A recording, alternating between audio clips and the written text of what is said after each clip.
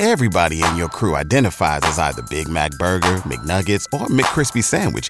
But you're the Filet-O-Fish Sandwich all day. That crispy fish, that savory tartar sauce, that melty cheese, that pillowy bun. Yeah, you get it. Every time. And if you love the Filet-O-Fish, right now you can catch two of the classics you love for just $6. Limited time only. Price and participation may vary. Cannot be combined with any other offer. Single item at regular price. Ba-da-ba-ba-ba. Oh, Brad, what have you done now? Hi, everybody. This is Bob Gale, co-creator of Back to the Future, and you're listening to Brad Gilmore. Oh, Brad, what have you done now? Doc! Okay, relax, Doc. It's me, it's Marty. No, it can't be. Just sent you back to the future. Yeah. Oh, I know you did send me back to the future, but I'm back. I'm back from the future. Great Scott. Wait a minute, Doc. Are you telling me that you built a time machine? Out of a DeLorean? The way I see it, if you're gonna build a time machine into a car, why not do it with some style? Whoa, this is heavy. Hello, everybody, and welcome to Back to the Future, the podcast, the only podcast looking back in time at the greatest film trilogy of all time. I'm sitting here in my yet-to-be-completed studio. Me and my fiance bought a house. There is a guest bedroom that I said, you know what this could be the studio. So right now it looks a mess, but I'm sitting here. We're here in Back to the Future, the podcast, Season 8. We are less than a month away from the release of the paperback edition of Back from the Future, a celebration of the greatest time travel story ever told. A lot of updates that I wanted to make, and then there's a whole new chapter. The thing about the book writing process is, because I'm going to be completely transparent here, there was a couple errors in the book of things that I just missed, right? I just missed. And when I worked on this book, had like literally zero help. There wasn't a co-writer, a ghostwriter. I wasn't working on it with any other person except for me and my own brain and my laptop. So things are going to get by you whenever you read something 18 times. And to be quite frank, when you go through that copy edit process, which is the last process you go in the book, is you send it off to the publisher, they send it back, and they say, look, here's our edit of it. You go through and read everything. By that time, you've worked on this manuscript for 8 to 12 months, and you're sick of it. You know what I mean? And you go through it, and I don't know. Okay, this is the best way I can explain it. Do you know when, like, say you make a commute to work every day, you've traveled the same route, same highway, same side roads, same feeders, same all that, same stoplights, stop signs. You know every pebble that's on the road on your way to and from work, okay? When you do that so many times, you kind of just become blind to everything else that's around you. And you get that highway hypnosis to where all of a sudden you show up at your home and you're like, I don't even remember how I got here, right? Because your brain's on autopilot. It's similar when you go through the final process of the book is you've read and reread and read and looked at and edited and typed and thought about and prayed on every word of this book for such a long time that it's almost like the errors are hidden in plain sight. That's the best way I can describe it. So when I had the Back from the Future book come out, I had a couple friends be like, hey, there's like a little error here. Oh, you said this when you probably should have said that. So I was a little let down by that, but there's nothing I could do. I was working out by myself. So then I reached out to a few people, and I just want to acknowledge them real quick here, and then we're going to get into the podcast for the day. But when I went back to the publisher and said, hey, I want to fix these things, and they said, hey, that's great because we want to do a paperback edition. We'll fix whatever little errors you have. We'll add a new chapter, and then we'll put it on paperback.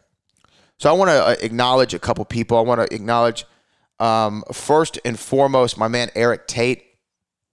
Eric Tate, of course, is the curator of Collect BTTF on Instagram and Twitter and all those great places. And he went through the book, the manuscript again, and looked for little errors and read over the new material and just helped out here and there. And I just want to give a big shout out to Eric Tate, of course. And then I got to give a big shout out to Philip Schneider, who's a longtime listener of the podcast. And Philip helped me, this is actually about a year ago, look at the initial edit of the Back from the Future book. And he really helped out a lot. Philip went through and looked at all like the historical accuracies of the book, and wanted to make sure that if there was like a date that wasn't exactly right, or if I misremembered something, he went through and just researched, double checked everything. Also want to give a big shout out to Aaron Peck. Aaron Peck is a guy who I had no idea who he was, never heard of him. And this is funny. I actually saw a user review of my book on some website where he talked about some of the grammatical and punctuation errors in the book. And he was like, this book was great, just the errors drove me a little crazy sometimes. And, you know, I talked to an author friend of mine, and he said that every book has at least 20 errors in it. Every book. Even presidential memoirs have errors, right? I was just listening to John Moxley, who's a wrestler for All Elite Wrestling, AEW's AEW World Champion. He wrestled in WWE as Dean Ambrose. He was talking to Chris Jericho, a friend of the show, friend of the podcast. And Jericho and he were talking about publishing a book, and Moxley just released his new book, and he found an error or two in it, and it drove him crazy. So they're going to happen. But Aaron wrote this little review, and I found Aaron on social and reached out to him and said, hey, I'm cleaning up the book for a re-release. You want to help? And he said, sure. So Aaron went through and did everything that he did. So shout out to those three men. And then shout out to Amber Coates. Amber Coates helped me transcribe some of the interviews that are going to be in the new chapter of the book of Back from the Future. So big shout out to all those people. Much love, much respect. And now we can move on into today's podcast. What I wanted to do, I was looking online and I found this article on cinemablend.com. And it's about Back to the Future Part 2. And the name of the article is Back to the Future 2, 10, and they should say Part 2. 10 major questions we're still asking. It's by a guy named Mike Reyes. It came out a year ago. And I just read this for the first time this morning. And excuse me, I had to take a little sip there. Reading through it this morning, and these were 10 questions that they had. And I thought, you know what, let's read these on the podcast and let's talk through these. So let's read up this first part of the article. It says, many a sci-fi fan traced their basic understanding of time travel to the Back to the Future trilogy facts with a keen eye of how cause and effect can alter a timeline. There's bound to be questions hiding in plain sight, especially in the three legendary films that saw Michael J. Fox's Marty McFly and Christopher Lloyd's Dr. Emmett L. Brown ponder the biggest issues one could expect to run into. Tons of people have questioned the events of Back to the Future through such a critical lens, but not many have turned that sort of eye to its sequels. This is true as well. Today, or whenever in the space-time continuum you're reading this feature, a year after it was published, we're about to take a look at the events of Back to the Future 2 and ask some of the major questions we have after watching the movie again. With this legendary sequel fresh in our minds, it's these issues that we're still scratching our heads over with the second in the series of serialized shenanigans. By the way, Mike Reyes, huge fan of your alliteration. I'm very pro-alliteration, as everybody knows. Okay, first question. Let's talk about this, pinheads. How does Biff Tannen know how to operate the DeLorean? While Doc Brown's DeLorean time machine isn't the most complicated piece of technology, there's still a bit of a process that goes into putting that baby into gear for time travel. Between needing to know how to enter the date on the keypad to requiring knowledge of how to engage both the hover converter and revving things up to 88 miles per hour, you really need to be familiar with how to operate this time machine before you go anywhere. So how did old Biff Tannen simply step into the DeLorean, take it to 1955 to change the future, and come back to 2015 with barely a thought? Okay, this is a great question. Let's think about it. I'll address the hover thing first, because if you look in 2015 Hill Valley, hover conversions are easily accessible. They can install them in any car, and I'm sure there's a uniformity to that, similar to an automatic or manual transmission. There's really only one way to operate one of those transmissions, right? You put it in gear and go. I'm sure it's a similarity in Hill Valley with the hover conversion. It's probably a uniform thing. Everyone knows how to do it. If you don't know how to do it, you're silly. Even an old man. Because even old Biff Tannen knew how to thumb $100, knew how to call a taxi, all these things, right? Okay. So that part I don't really care too much about. Now, the inner workings of the DeLorean. Okay. You can look at this a few ways. Biff, this version of Biff, did see a DeLorean time machine before. And we do not know what old Biff Tannen did between 1985 and 2015 as far as any kind of recon on Doc Brown. Now, when he sees the time machine in 2015, he says, Flying DeLorean, haven't seen that in 20 years. And then he's like, so Doc Brown invented a time machine. It's when he's putting the pieces of the puzzle together. If you look at the time circuits, it looks pretty simple as far as inputting where you are, where you are going, and where you've been, right? So I think Biff could even figure that out. Type in the numerical date and time you want to arrive in the past or whatever. The only other thing I can think of, so that addresses the hover conversion, that addresses how he inputted the time. I think those two things are pretty self-explanatory. The other part of getting to 88, making sure the time circuits are on. How could he have known? I don't think he could have. But let's think about it. If we got into it, we knew this was a time machine. We weren't sure how it operated. We figured out, okay, this is where you put the data in. This is where I'm going to go. It's a car. So you're assuming it needs to be in motion. This is just common logic. You're assuming it needs to be in motion in order to do what it's supposed to do. Cars have moving parts. They rev, they move, the pistons fire, things of this nature, when you hit gas and all that stuff. So if I saw that time machine, I would think, okay, it's a car. I have to drive it.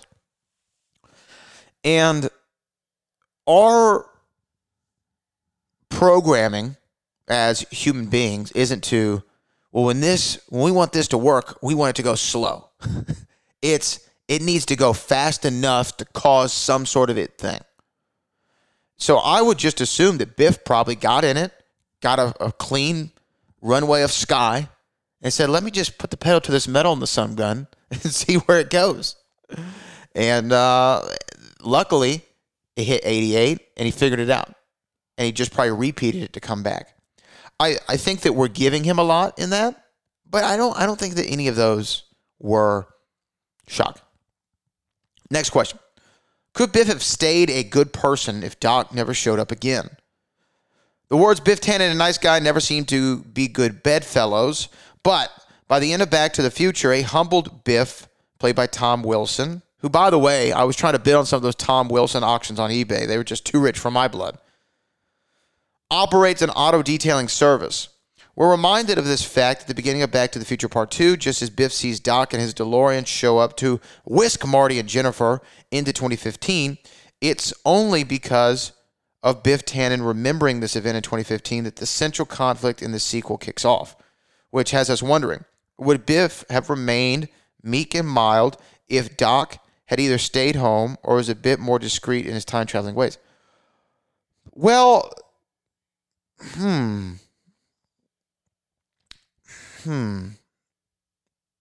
Biff does say, what the hell is going on here? When he sees that. But that didn't indicate that he was turning evil. Right? That was just Biff being like, what the hell's going on here? So, I don't think that he changed into an evil person in that timeline of 1985. Now, in the alternate 1985, of course he was an evil person, but things changed in the past, which made him that way, not in the present of 1985. So Biff would have remained a nice guy no matter what. I don't really buy into that one.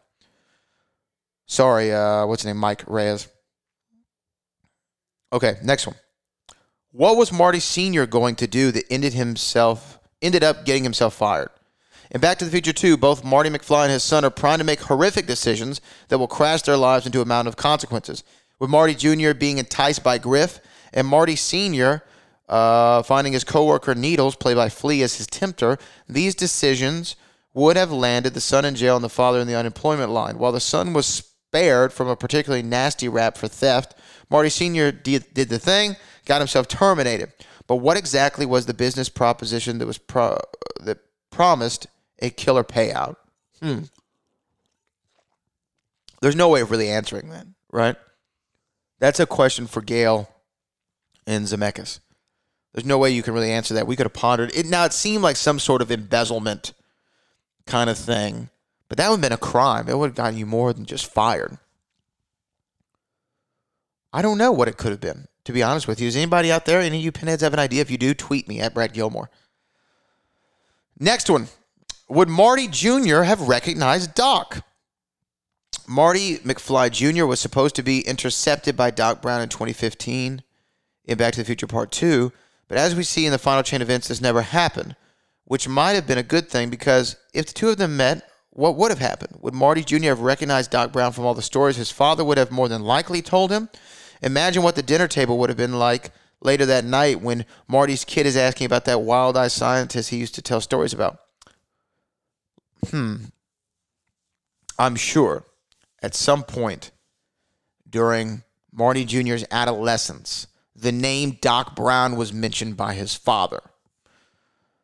But it's not like today where you have this multitude of pictures just stored on your phone, right?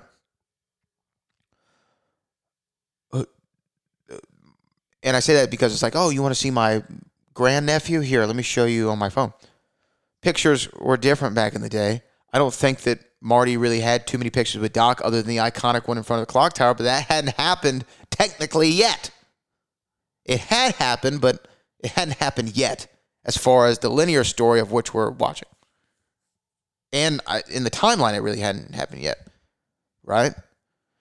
Yeah, no, it hadn't, because they haven't gone back to 1955 and then the DeLorean gets struck by lightning yet. So we don't know. Marty could have not had any photographical evidence of Doc Brown. And even if he did, what are the chances that Marty Jr. sees Doc Brown, who by this time, 30 years after 1985?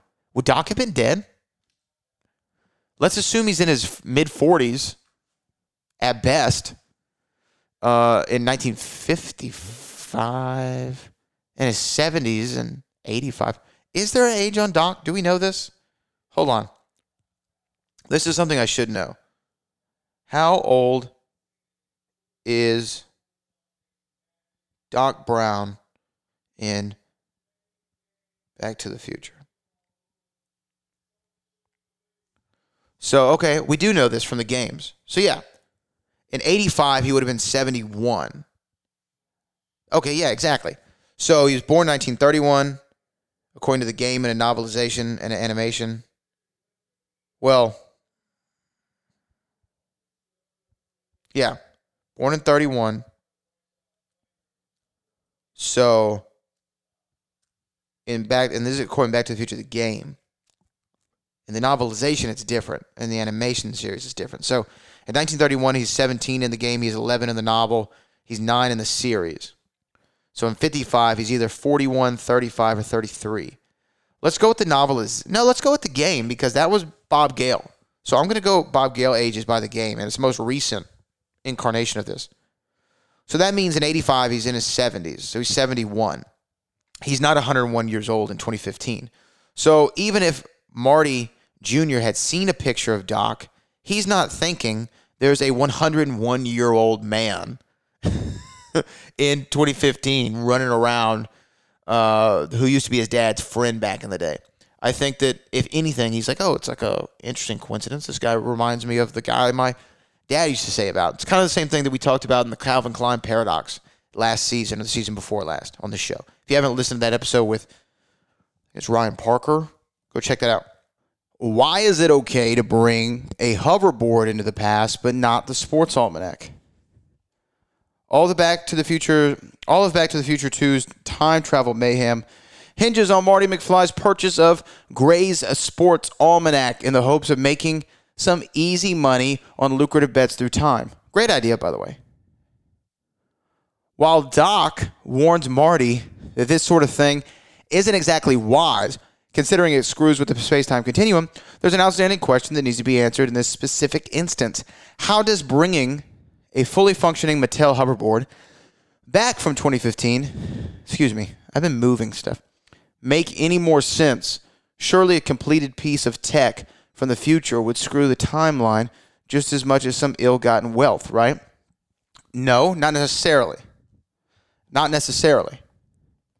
Because the reason the sports almanac threw everything into awry wasn't just simply because Marty bought it. Sure, that was the instance that then created all of the chaos, but really it hinged on what? Biff Tannen, old man Biff, getting the sports almanac and then going back to the past with it, right? And making all these bets.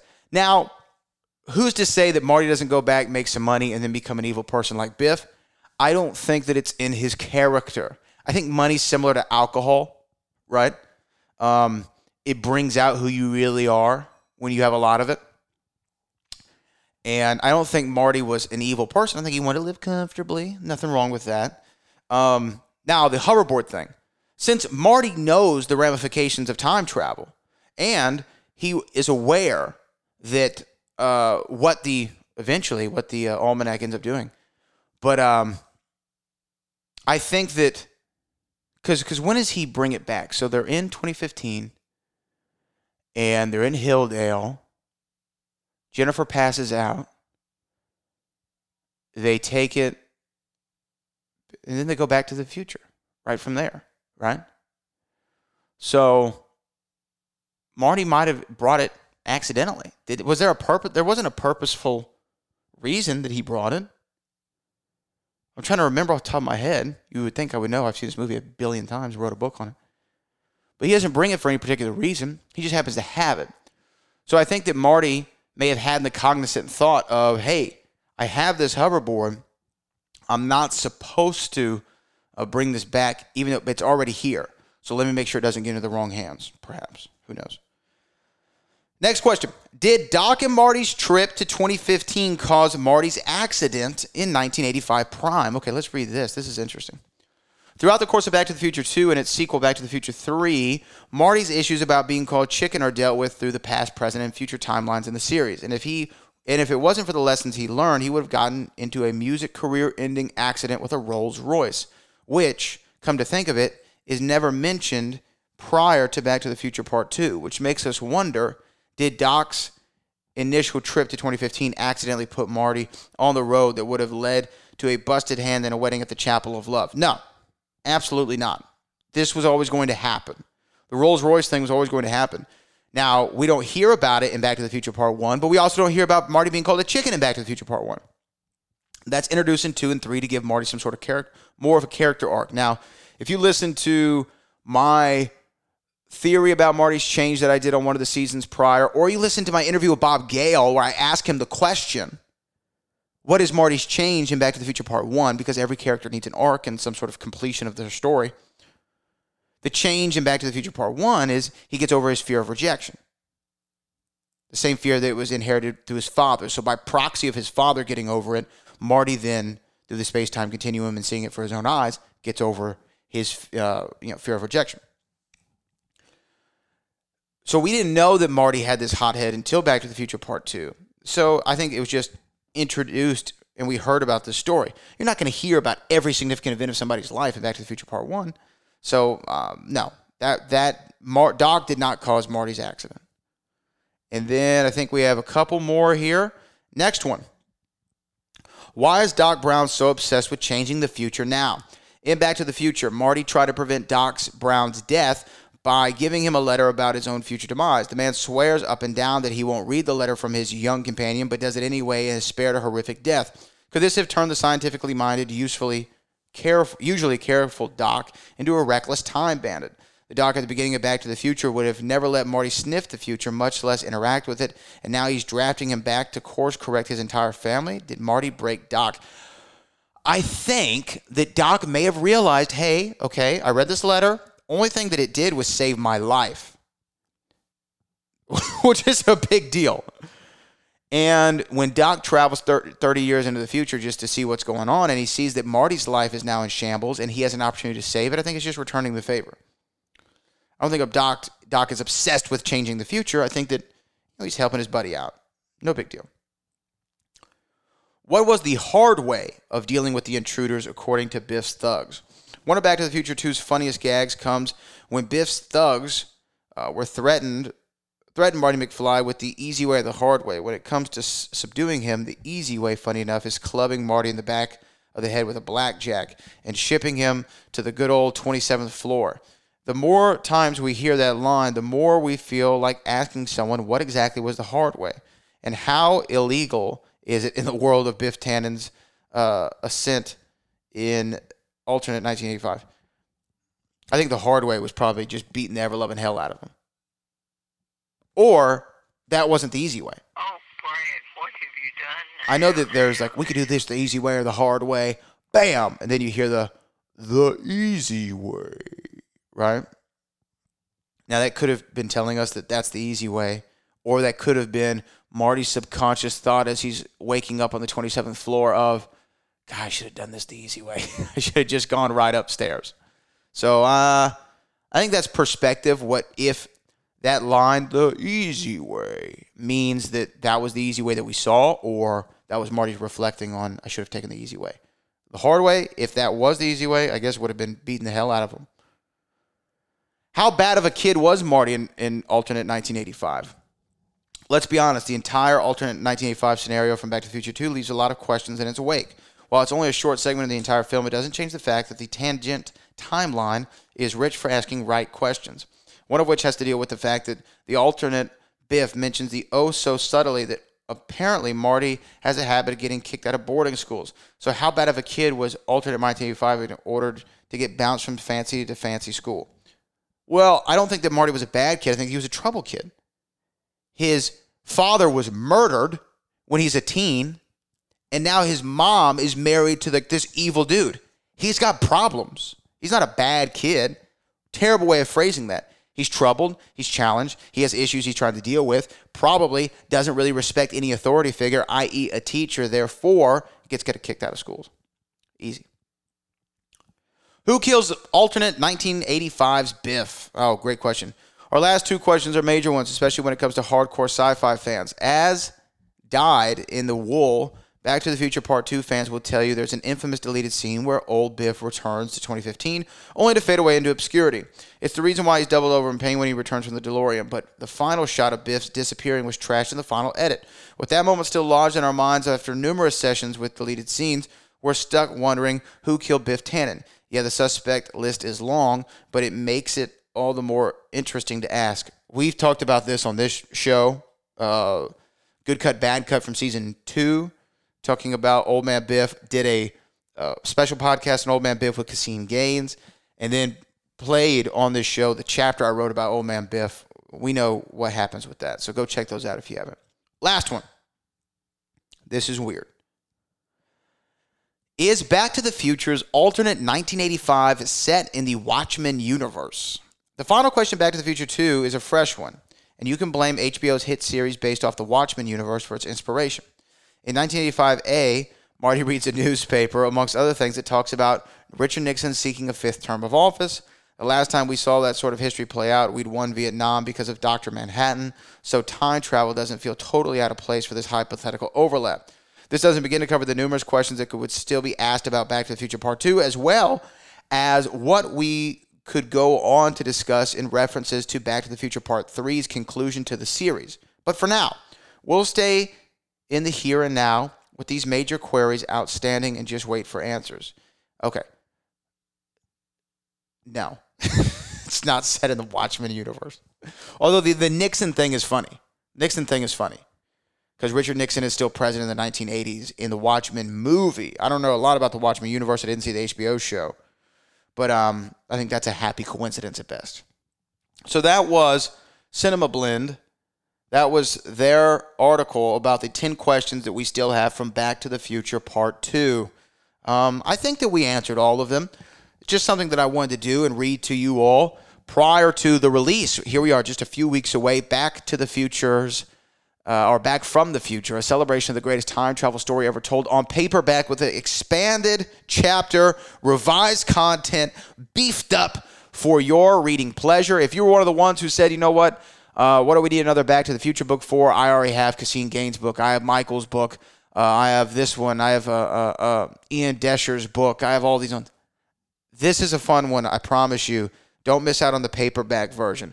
Back from the Future, a celebration of the greatest time travel story ever told. Released December the 2nd. No, December the 3rd. Excuse me. December the 3rd, right? Hold on, let's make sure. I'm traveling to LA December the 2nd, so this is why I think it is December 2nd. I should know this. Back from the Future. I have to go to Amazon to get answers about my own stuff.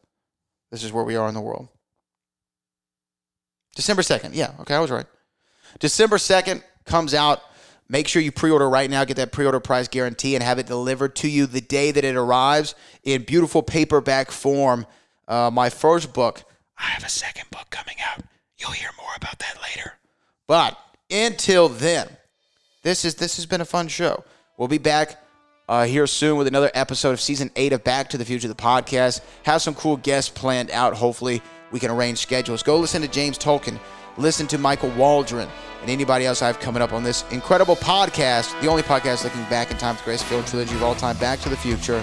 Until next time, I'm your friend in time, Brad Gilmore, and I will see you in the future.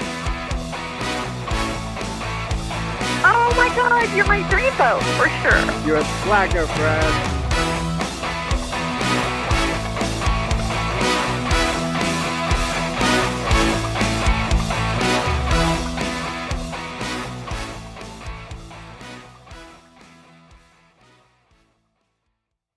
Oh, Brad, what have you done now?